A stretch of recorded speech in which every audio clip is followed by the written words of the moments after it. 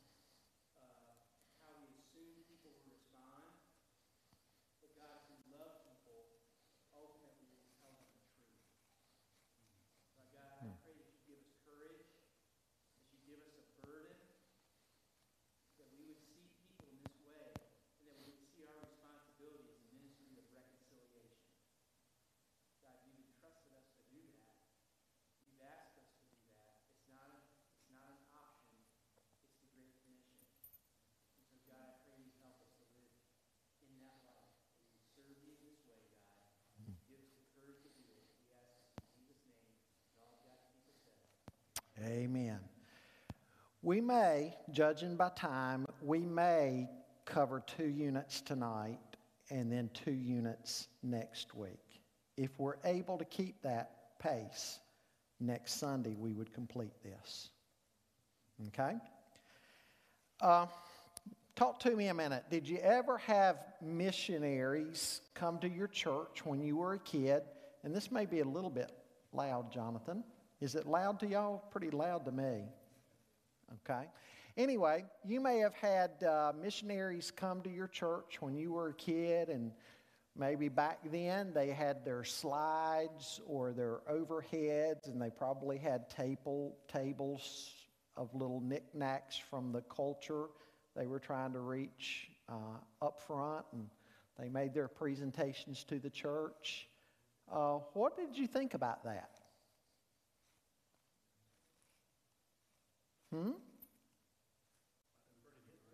You thought what? Interesting. Okay. Pretty brave. Yeah. Especially some of the cultures they would go to, right? Even decades ago, how dangerous some of them were.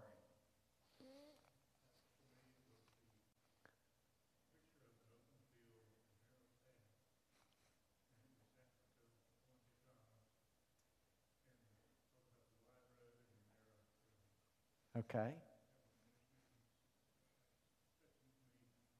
Amen. Amen.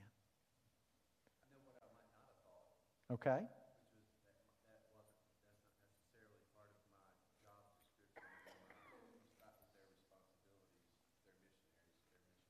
Okay? And that's a nice segue into tonight, because as you were watching those missionaries at your home church, you might have thought, wow, maybe I don't ever want to be a missionary. You know? You mean I've got to go to a culture like that and eat monkey or, something like that? You know what I'm talking about? You thought, maybe I don't want to do that. Maybe I can't be somebody like that, a missionary. But you know what's Paul saying here in 2 Corinthians 5? We are all what? Ambassadors for Christ. And think of that when he says God is making his appeal through us. Because God works through his people, right? Faith cometh by hearing, Romans 10 says, and hearing by the word of God. How are they going to hear if no one is sent?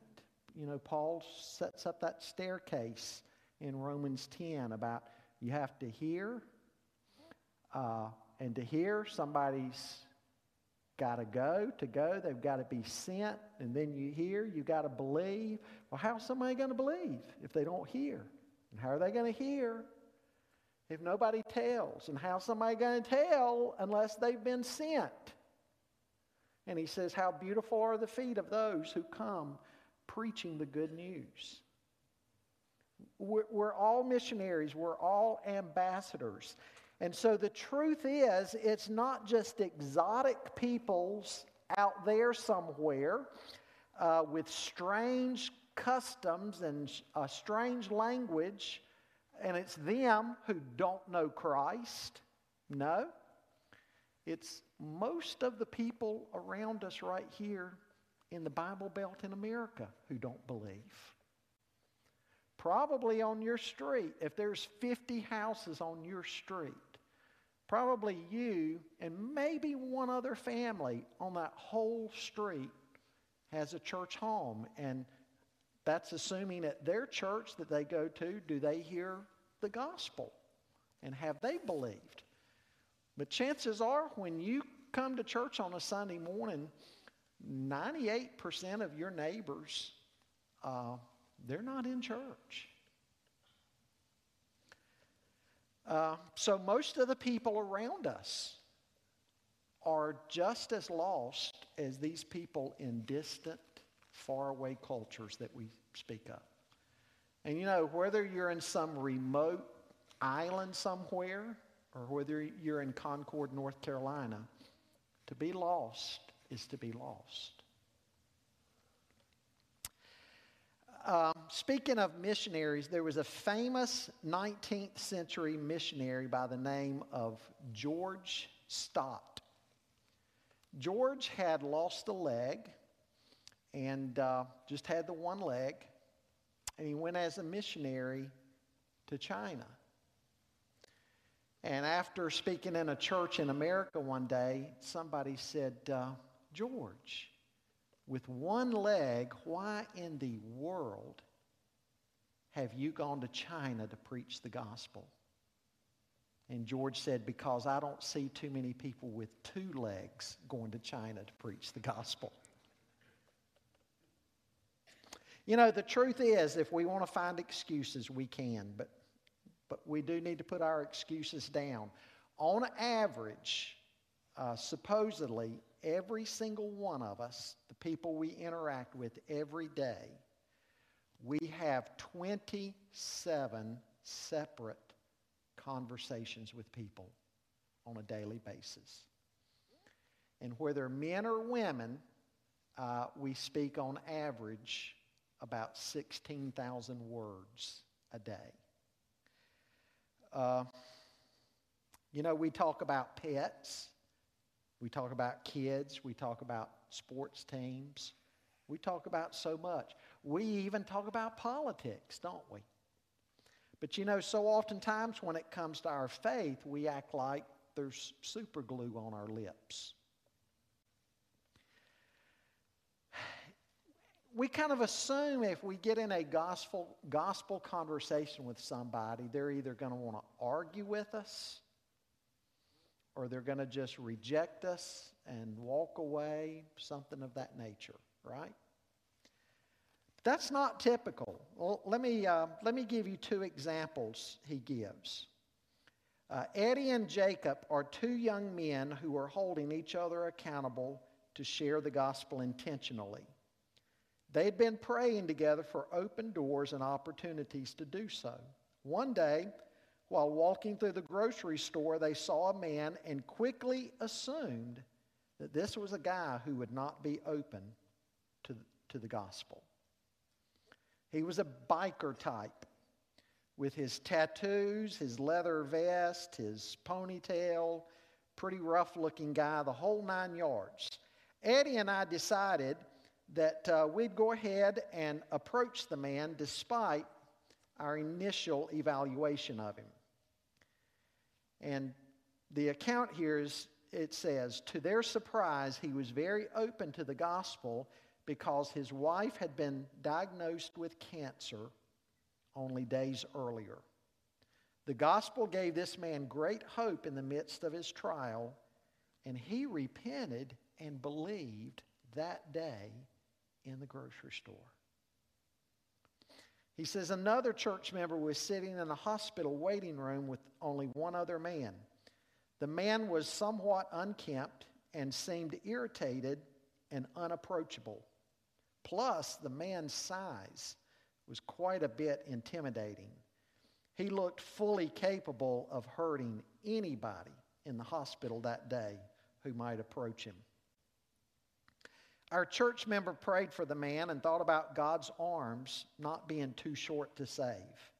Then he mustered up his courage and spoke to the man, saying, "Sir, I know you don't know me, but I'd like to share some good news with you."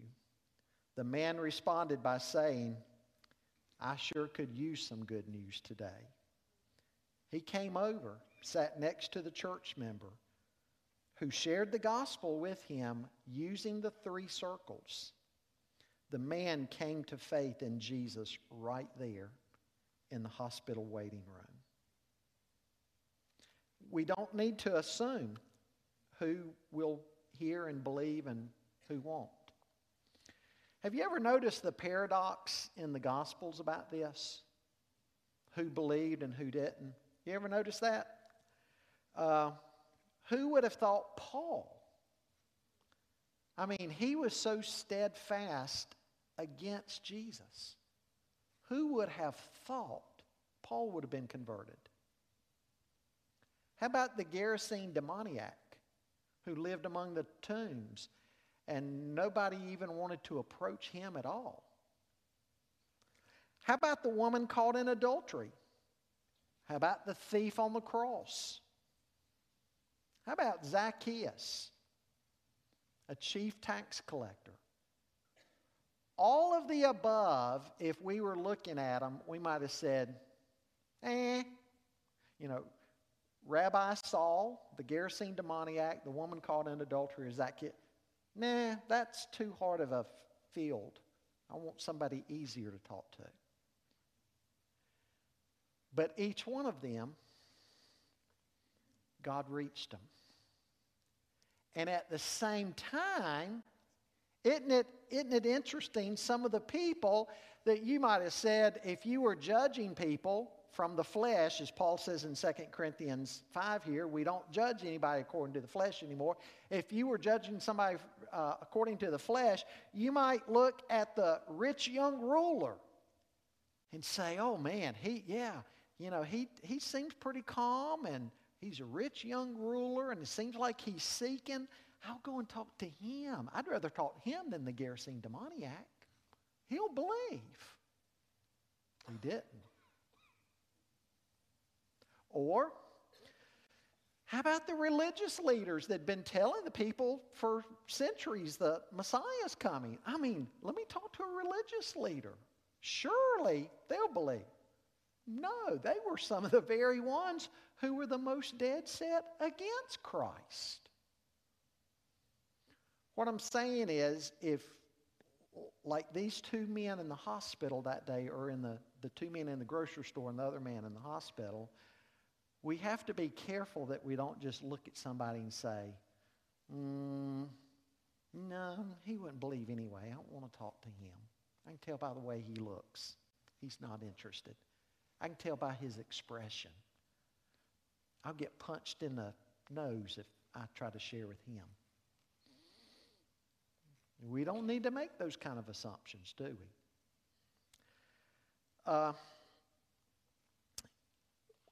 Again, thinking about missionaries and going to faraway places and how we can't just limit it to that.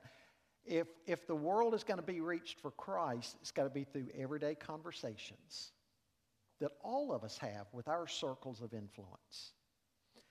And interestingly enough, that seems to be how the early church started out in the book of Acts. I mean, of course, yes, you did have somebody like Peter preaching, and you'd have Paul go places and preach. But, you know, I think of when John and Peter were simply walking up to the temple that day, because the early Christians were going into the temple to still observe the times of prayer. They hadn't broken away from the temple yet. And as they're just going into the temple that day, who was outside? Do you remember who was outside as Peter and John walked up to the temple? Who did they see? The beggar, the lame man.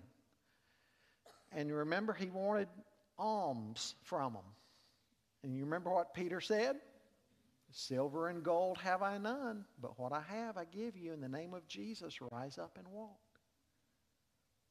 An everyday conversation, somebody that Peter and John were just coming across that day.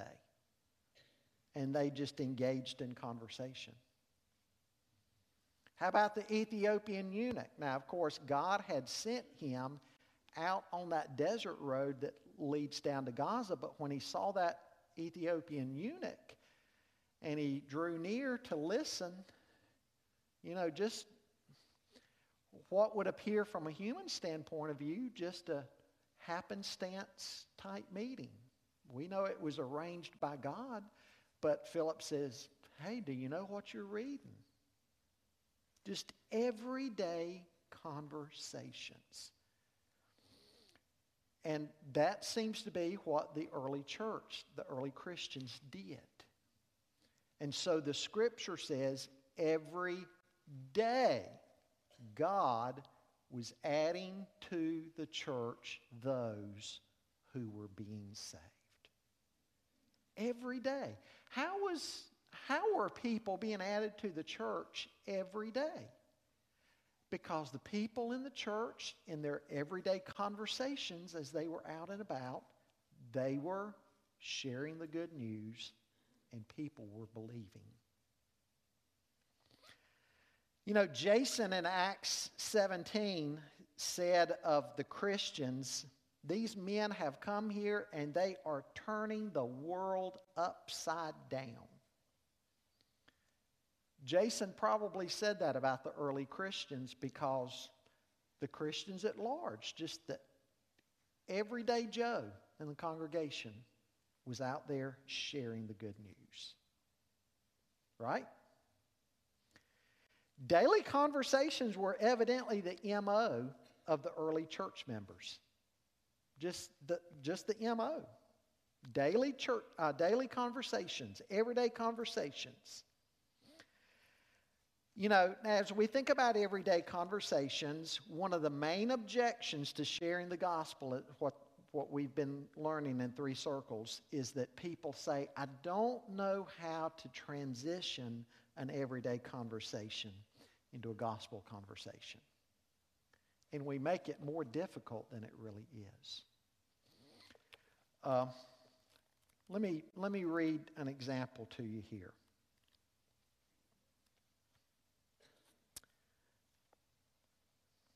Somebody going through this class, Three Circles. with the guy that we hear from on tape. He sent him a text. Today I stopped to get coffee. And the guy at the table next to me started a conversation with me. And it happened just like you said. He shared a problem. I asked if I could share something with him, and he said yes. He was so moved by our conversation that he took the napkin that I'd shared the gospel on, the 3 circles. He took that with him and went straight home. He said, I've got to share this with my wife. We make it more difficult than it is. And again, we assume that people aren't ready to listen. Whereas over and over again, we see that they are. Now let's watch the video. And, we're gonna see the 3rd video, so you'll want to get your booklet out and turn to lesson 3. And he is going to point out the 3 circles, the approach this approach right here that he's sharing with us. Admittedly, this approach works best when somebody shares a problem or an issue or concern. It kind of invites the opportunity to share with them, doesn't it? And so let's watch the video and see what he says about all of this. So again, if you don't have your little orange booklet here, what page is lesson 3 on? Page 15. Turn to page 15 if you haven't done so already, and let's watch about a 10 or 11-minute video.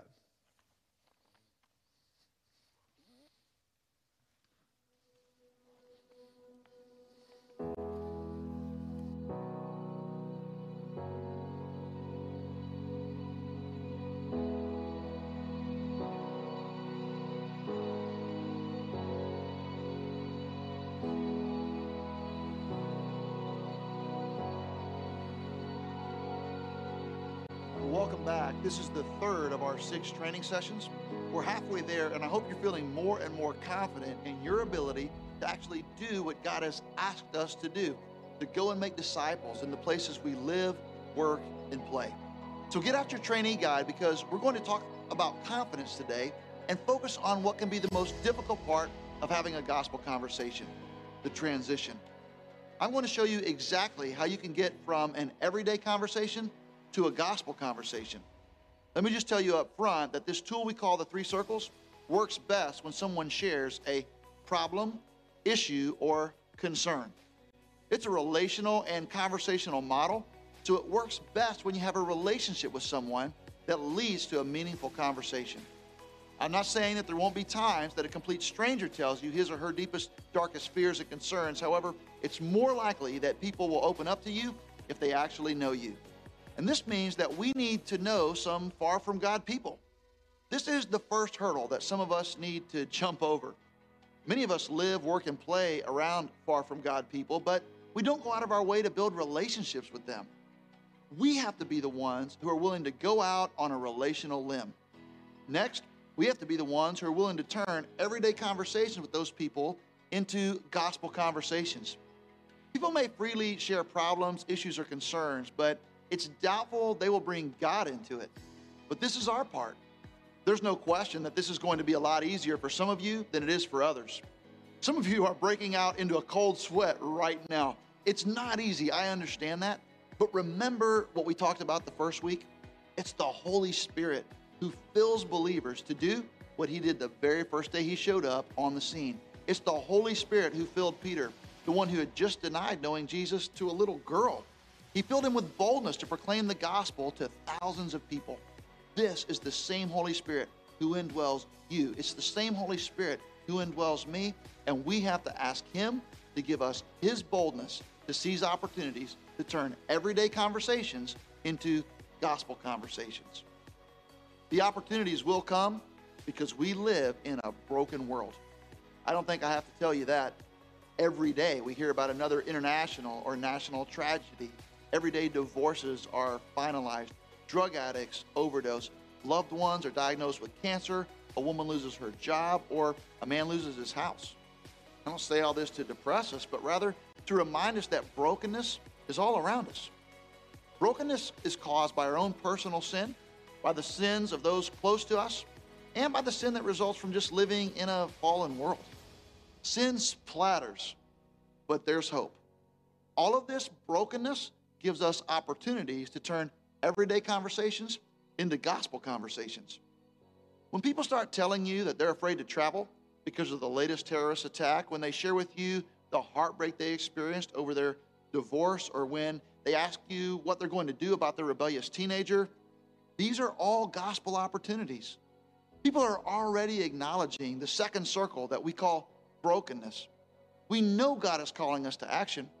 I like to say when that happens that our spiritual spidey senses start going off.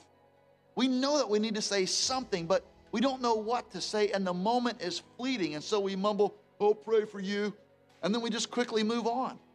We walk away from conversations like that knowing we just blew it. We just missed our opportunity to be God's ambassadors. All believers are called to be about God's business of putting broken people and broken lives back together again. God tells us this in 2 Corinthians chapter 5, where St. Paul writes, "If anyone is in Christ, he is a new creation." And then he says, "Therefore, we are ambassadors for Christ, God making his appeal through us. We implore you on behalf of Christ, be reconciled to God. For our sake, he made him to be sin, who knew no sin, so that in him we might become the righteousness of God." This may be a familiar passage of Scripture to you, but remember that it's written to a struggling church full of new believers. None of them had been to seminary. They're the Joes, not the pros. In that chapter, as Paul instructs these new Christians, he uses some form of the word reconciliation 5 times to describe the work of the gospel in the lives of repenting and believing Christians. Reconciliation means to take things that have been broken apart and put them back together. Go ahead and write this down. God has fixed us to be fixers. Before I go any further, let's ask a few diagnostic questions to help us identify the hurdles we have to overcome to become more effective ambassadors to our broken world. Hurdle number 1, how much do you desire to tell others the good news about God making a way for us to get right with him? The Bible teaches us that Christ's love motivates us to share the gospel. Does Christ's love compel you to share the gospel with others? Rate your desire on a scale of 1 to 10, 1 being very little desire and 10 being a burning desire. Write the number down next to the word desire on your listening guide. Okay, number 2, how confident are you in your ability to communicate the gospel to others? 1 being not confident at all, and 10 being very confident. Write that number next to confidence. 3, finally, how often do you actually share the gospel? 1 being almost never, and 10 being regularly. Write that next to obedience. Now let's evaluate. Do you have a desire problem, a confidence problem, or an opportunity problem? Chances are you wouldn't be here if you have a desire problem. You may have an opportunity problem, and we're addressing that by challenging you to pray for and build relationships with far from God people. Most likely, it's our confidence problem that holds most of us back. When someone shares a problem, an issue, or a concern with us, they are basically inviting us to comment. This is why we need a plan to transition the conversation. We need to develop our transition statements, memorize them, practice them, and be ready to jump that hurdle, transitioning the conversation to the gospel. We train people to say something like this: "I haven't been through that exact thing, but I have had similar problems. Could I share with you something that's really helped me?" Notice that we ask permission to share something that has helped us. We aren't forcing our beliefs on them. It's up to them to give us permission or not. We put the ball in their court. Now, some people think it's forced to practice a transition statement. They argue it might hinder the flow of the Holy Spirit. Well, I would argue that a well-practiced transition clears the way for the Spirit's boldness to get the gospel in all kinds of situations. It's kind of like taking driver's ed. I don't know about you, but where I grew up, We had this fenced-off parking lot in the back of the school where we learned to drive. We drove around slowly in the parking lot, carefully avoiding the orange cones until our teacher was satisfied that we could be trusted on the open road. Even if you didn't take driver's ed at school, it's doubtful that your parents just threw you the keys and told you to hit the interstate. We practice in ideal situations so that we can be successful in real-world situations. Well, that's what we're going to do today. We're going to write down our well-planned transition statements and then practice them until we've memorized them. Are you ready? Okay, the example goes like this. I haven't been through that exact thing, but I have had similar problems. Can I share something with you that's really helped me? So let's get to it. This time we'll do a role play. Your facilitator will help you with this, but basically it's going to go like this. One person comes up with a problem, issue, or concern and shares it with the other person. That person then uses the transition statement to turn the conversation to the three circles and goes through the three circles. Now again, it may feel a little awkward, but we practice in here so that we can have more real gospel conversations out there. Now once you practice, your facilitator will give you some time to work on your transition statement, celebrate stories of the conversations you're having, and assign you next week's personal training practice. So partner up. It's time to get those reps.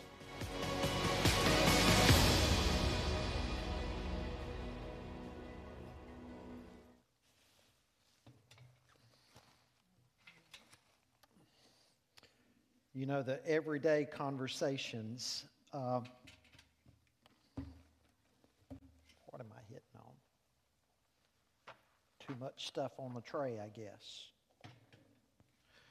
The everyday conversations, I remember talking to a couple. It wasn't at church. It was a weekday. And a young couple, and they were telling me they were hoping to get married. But some concerns, you know, all the problems in marriages, broken homes and all that, they didn't want to have something like that happen. Is that an open door? You better believe it. So I started talking to both of them. And we got around to were both of them Christians. Did they know what that meant? And the guy said he was, but the young lady said, no, I'm not a Christian, but I've always wanted somebody, I kid you not, she said, I've always wanted somebody to tell me what that means and how you become a Christian. Well, 10 or 15 minutes later, we were praying, and she was surrendering her life to Christ. Because, you know, in that conversation, I was talking to them, too, about God's plan. They weren't to be unequally yoked. And they're not now. So just, everyday conversations, things that come up as somebody's talking to you. So what's a scenario? You might just be sitting to a friend, a coworker, a neighbor, somebody in the grocery store. What's a scenario somebody might talk to you about? Gas prices.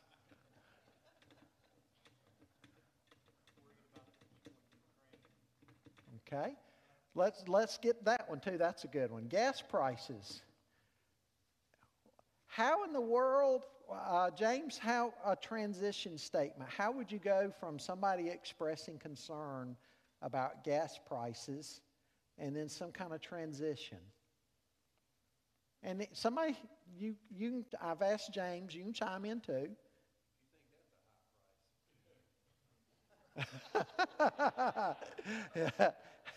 Yeah. He said, okay.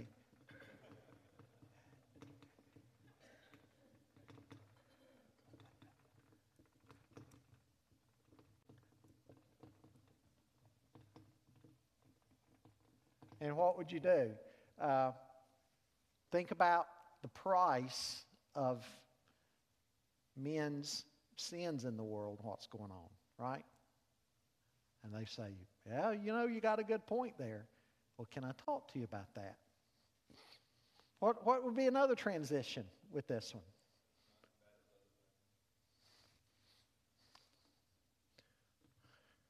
You could say,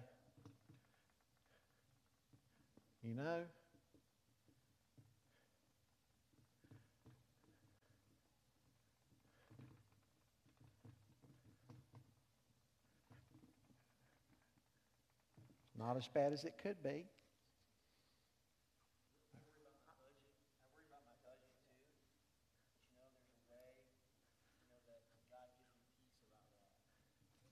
Good, I like that. I worry too.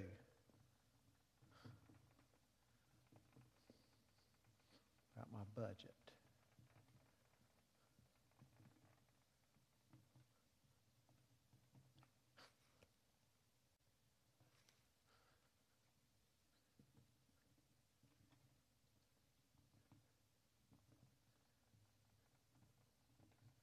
I like that a lot, don't you?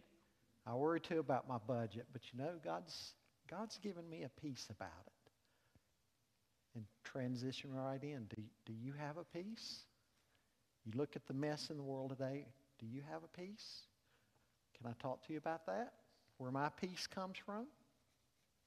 Okay, another one. Somebody mentioned Ukraine. Is there R-A-I-N-E? Yeah.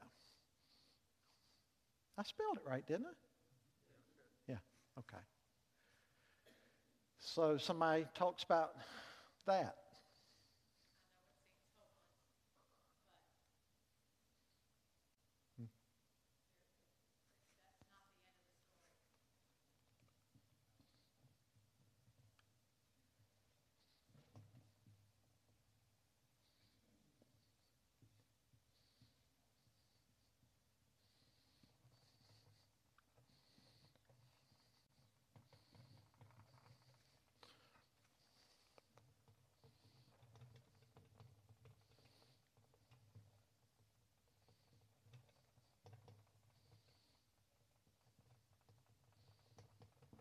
And I have a feeling that would kind of generate a question in their mind. What do you mean? Well, I think you get the idea, right? I mean, just about anything anybody brings up to you. Gas prices. There is a way you and I can transition to the hope that we have in Christ. And as bad as things are, something about the hope we have. We can. It doesn't take a lot of creativity to make some kind of transition statement, does it? All of us can think of different ways. Look at 21 in your booklet. Now, keep in mind this thought, though, that we're talking about transitions, because we're gonna hit more on that tonight. Look at page 21.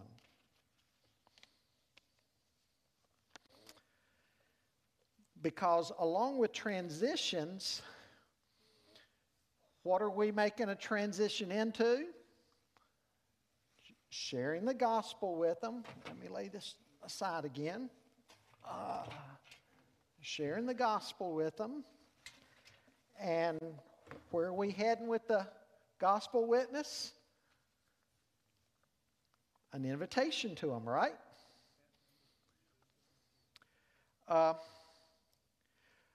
Think about look at these bullet points on page 21. Andrew invited Peter to meet Jesus. Philip invited Nathanael to meet Jesus. The Samaritan woman invited her whole town to meet Jesus. Matthew or Levi gave a feast to introduce Jesus to all his friends. Cornelius invited his family and friends to hear the gospel. So as we're transitioning into the gospel, and we're talking about the gospel, where are we heading? To give the person an invitation. But, sometimes we get stuck, don't we? So what do? Well, we need to pray, don't we? In fact, every morning, even before you step out the door that day, just pray that God would help your eyes to be open and your ears attentive to people around you that day.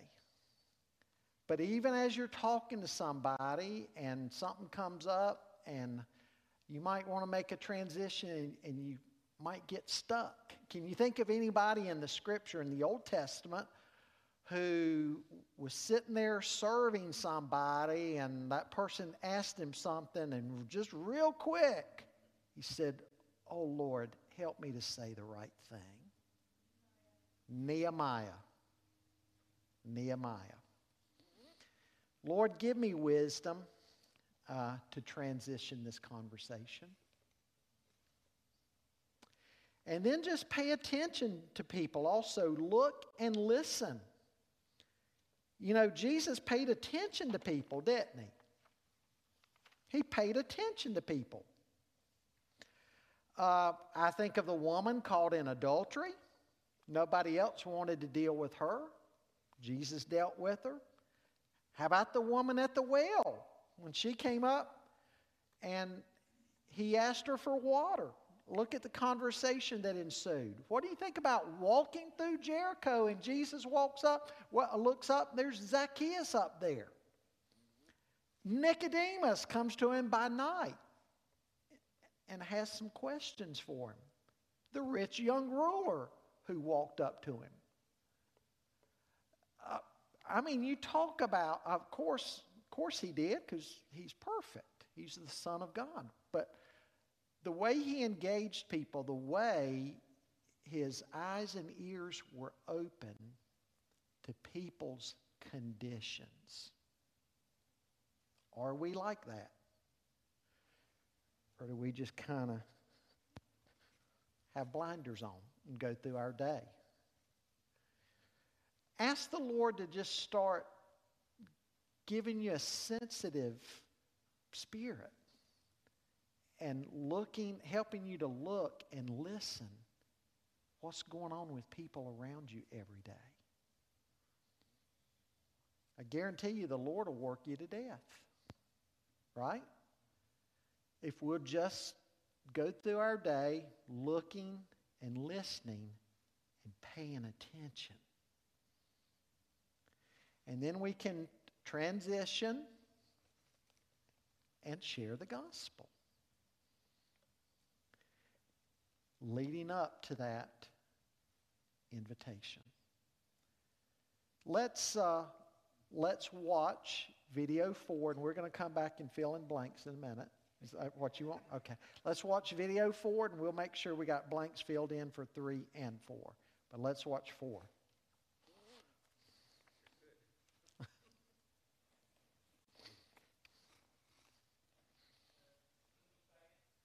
Say what? Give you a second? Okay, well, I tell you what, while I give you a second, lesson 3, real quick. What are the first 3 blanks? Problem, issue, or concern. You got it? Problem, issue, or concern. Did you get that? We live in a broken world. Brokenness gives us opportunities to turn everyday conversations into gospel conversations. God has fixed us to be fixers. We need a plan to transition the conversation.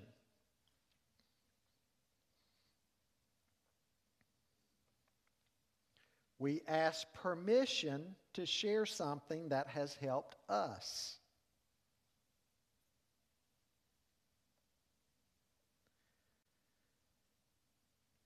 We practice in ideal situations so we can be successful in real world situations. Did I go too fast for anybody? You got them?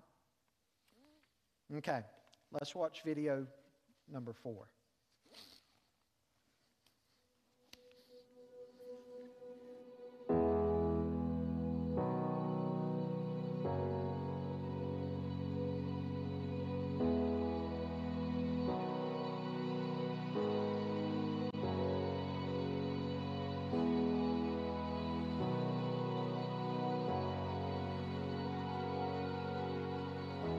Welcome back to the 4th week of our Gospel Conversation training. Today we're moving on to the 3rd of our 3 Gospel Conversation hinges. So go ahead and get your guidebook and write this down. We're practicing TGI because every day we have opportunities to transition the conversation to the gospel and invite people to repent and believe in Jesus. We've worked on our transitions already and our gospel presentations. We've gotten in our reps, presenting the whole gospel, which is, why don't you go ahead and say it out loud with me? Jesus died for our sins, was buried, and God raised him from the dead. In this session, we're going to work on our invitations. Now, I don't know about you, but I like to be invited places, even if I can't go. It's just nice to get invited. I really like to get invited to weddings. My wife always comments on the invitations themselves, the really nice paper, the printing, the ribbons, and the bows. I just look forward to the party and what we're going to eat. A wedding invitation is actually a great gospel analogy, at least Jesus thought so. Jesus once told a parable about a wealthy man who decided to throw an extravagant party for all of his closest friends. He wanted them to enjoy the best he had to offer. He sent out the invitations and made all the preparations. He imported the finest foods and hired the best private chefs.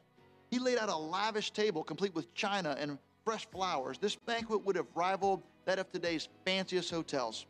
When everything was ready, the host sent out his own messengers to gather the guests. One by one, people started making excuses. Some were too busy tending to their own affairs or conducting their own business. One said he couldn't come because he had just gotten married. In other words, it just wasn't a convenient time. This made the party host angry. So he sent his messengers back out to invite broken people, the poor and crippled and blind and lame. Many of these people were thrilled to accept, and they eagerly came. But there was still room for more, so the host sent out his messengers again, urging them to go further from his home and compel more people to come. He wanted his house filled with any who would accept his invitation and enjoy his elaborate party. This parable is called the parable of the wedding feast. In this parable, Matthew says the extravagant party is actually a wedding feast for the man's son. Some of Jesus' parables are difficult to understand, but this one is simple. The wealthy, extravagant man inviting people to his party is God. The son is Jesus. The people being invited are all kinds of people from all walks of life. The people doing the inviting are those who already serve the host. They're like the believers, like you and me. And God is now making his appeal through us. We are God's messengers. God invites everyone, the deal maker, the homemaker, and the homeless. He invites the mainstream and the marginalized. Jesus personally invited many to follow him. These followers, in turn, extended the invitation to others. The Bible tells how Jesus saw Philip and simply said to him, "Follow me." Philip then went and found his friend Nathanael, invited him to come and meet Jesus. When Jesus saw Nathanael, he already knew his heart and said that he had seen Nathanael under the tree. Jesus knows who belongs to him. He calls people by name and they follow him. We are his mouthpieces. He's counting on us to issue the invitation. The Bible says God is making his appeal through us. We don't just want to give the information, we always want to give the invitation. But we're only responsible for the invite. We have to remember that we can't control the response. Just as many in Jesus' story refused the invitation to the great banquet, some will refuse our invitations. This shouldn't keep us from inviting. Instead, we need to let the gospel be the filter. This means we have to let the gospel be the deciding factor. We can't let our fear be the filter. We can't let our lack of experience be the filter. We can't let our suspicion that they won't be interested be the filter. Too often, we're guilty of prejudging people and assuming that they won't respond to the gospel.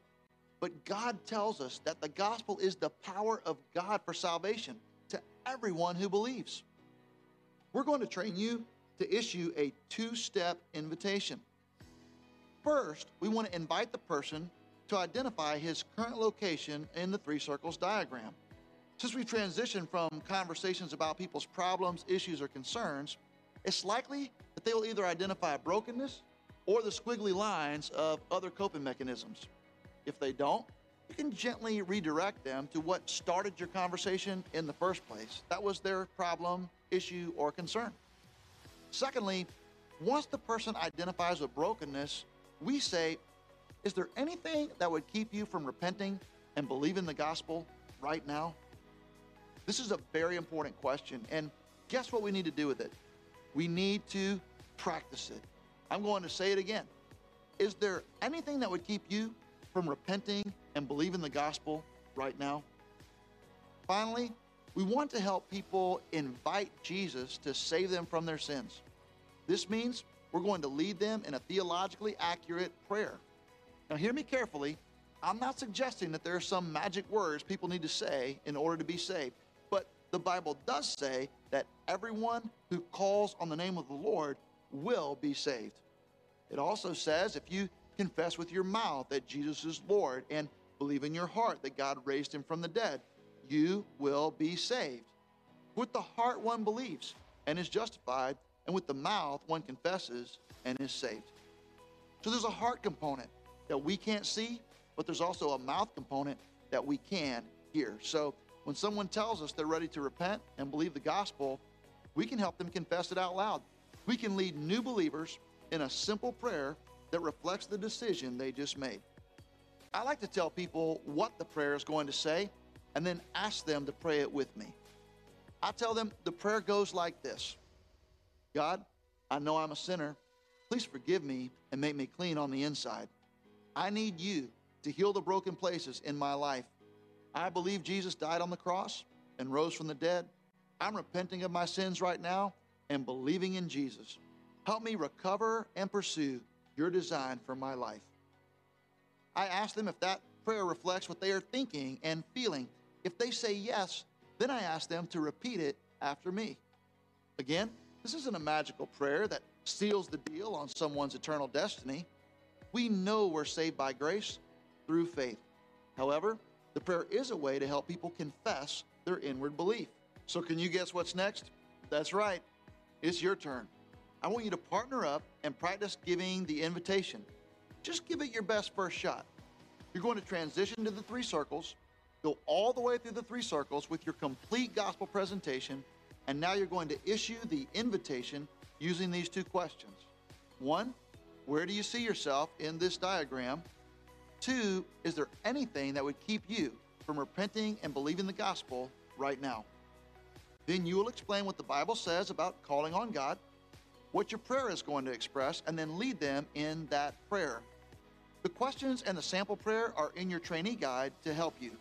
Once you've finished some reps, your facilitator will give you time to work on your prayers, share your stories, and assign you your personal training practice. Let's practice being really good inviters in here so we can be really good inviters out there. Let's go. Let's start getting those reps.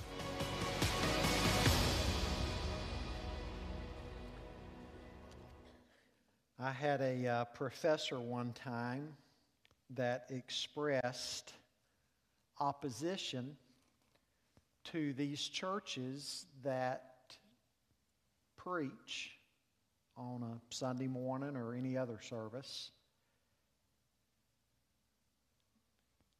Hello? Oh.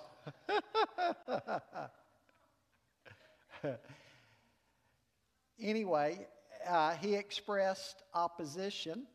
Well, greetings.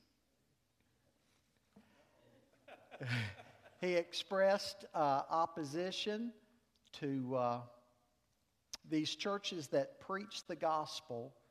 The preacher gets done preaching, says amen, they go home. No invitation.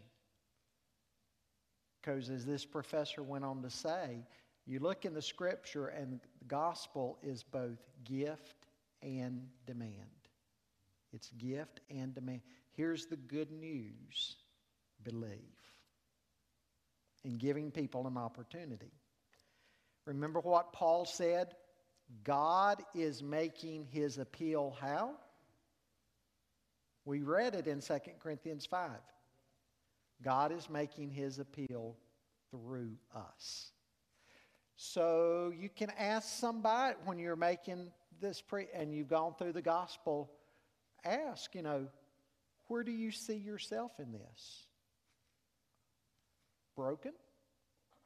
Or maybe these lines representing what you're trying to do to fix your own brokenness.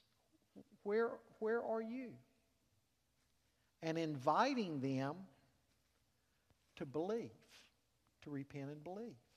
Inviting them to trust Christ. Now, we don't want to force the issue if they're not ready. Any of you in here watch NASCAR? Okay. Have you ever seen one of the announcers, Steve Letarte?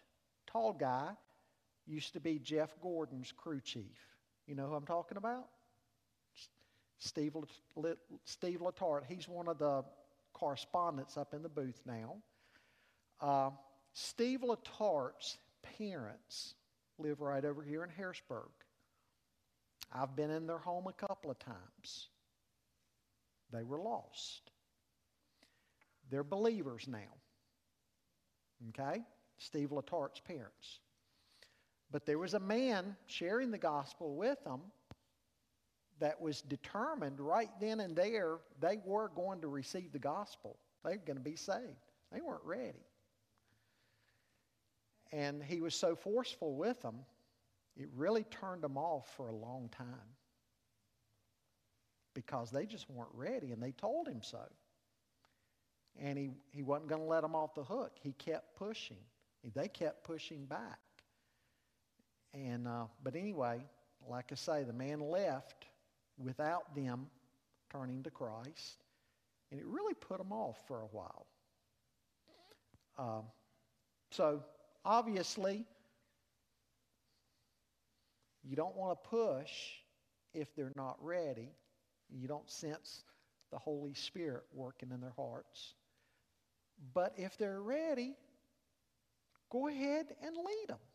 And look at that prayer in your booklet. The last thing I want to do is lead any of you. I don't want any of you to leave with the impression, I got to say this prayer with them just like this prayer is written in the book. Because, after all, God knows the heart. But I do think that prayer expresses some of the basic elements of what should be in somebody's heart. Listen to the prayer. God, I know I'm a sinner. Please forgive me and make me clean on the inside. I need you to heal the broken places in my life. I believe Jesus died on the cross and rose from the dead. I'm repenting of my sins and believing in Jesus. Help me recover and pursue your design for my life. You may want to say, this is a prayer that I want to just lead you in if you're ready to surrender your life to Christ. And here's what I'm going to pray and tell them. And just say, as I tell you what I'm going to pray, does this express what you're wanting to tell God? Yes, it does. Then would you pray this along with me?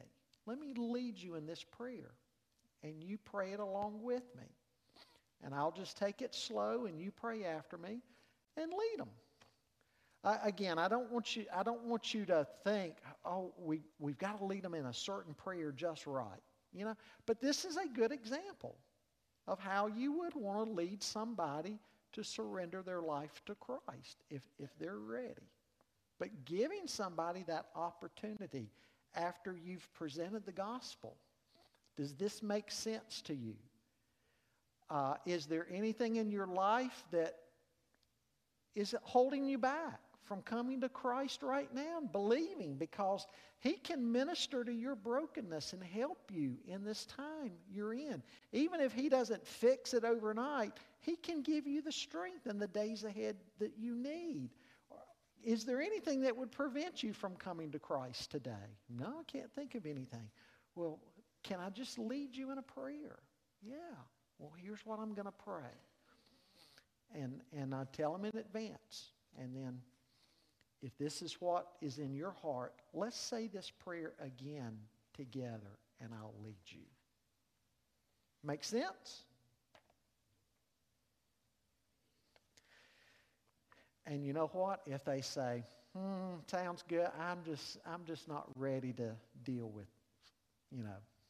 don't force the issue. You can press home the urgency of it without being rude or forceful. Because remember, it's the Lord working on their heart. It's not us saving them. It's the Lord that's got to save them. Well, what I want you to do is divide up in a group of 2 or 3, okay? And just talk through this again. Present to one another. Give a transition statement. Present the gospel. And then the person you're in the group with, again, pretending like they're lost, issue the invitation to them and lead them in a sinner's prayer. Somebody might get saved here tonight, Just kidding, but hey, you never know. But anyway, divide up in your group again. And the reason I say maybe only 2, because I want both of you to practice this. And then that's going to be about all the time we have tonight, okay? So get in a group of 2, maybe 3. 3 at the most.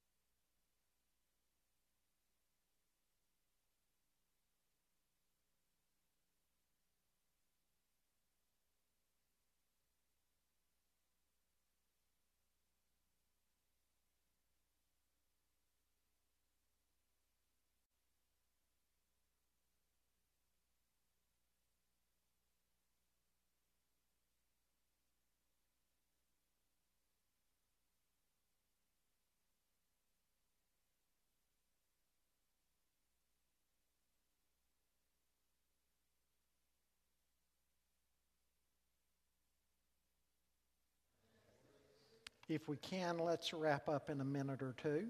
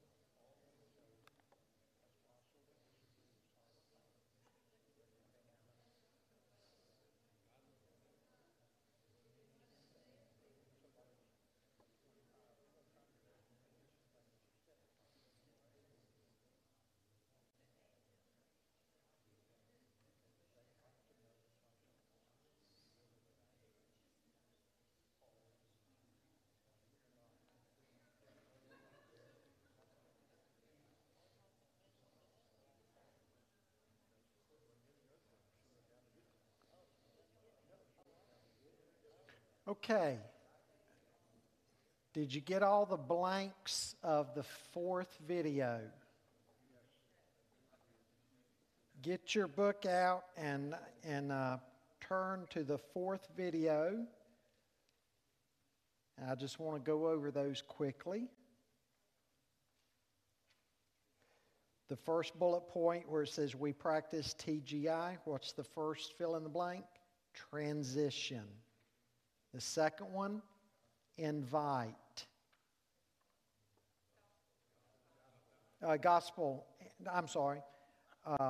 Transition the conversation to the gospel and invite people to repent and believe in Jesus. Thank you. I got ahead of myself.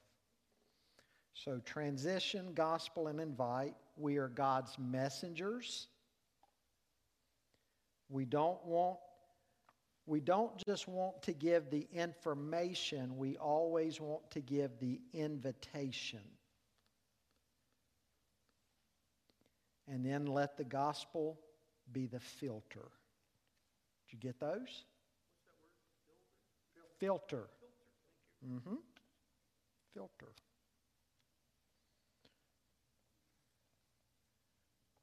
Okay, well, folks, we've gone almost 10 minutes over. Scott Barfield, would you close our time in prayer?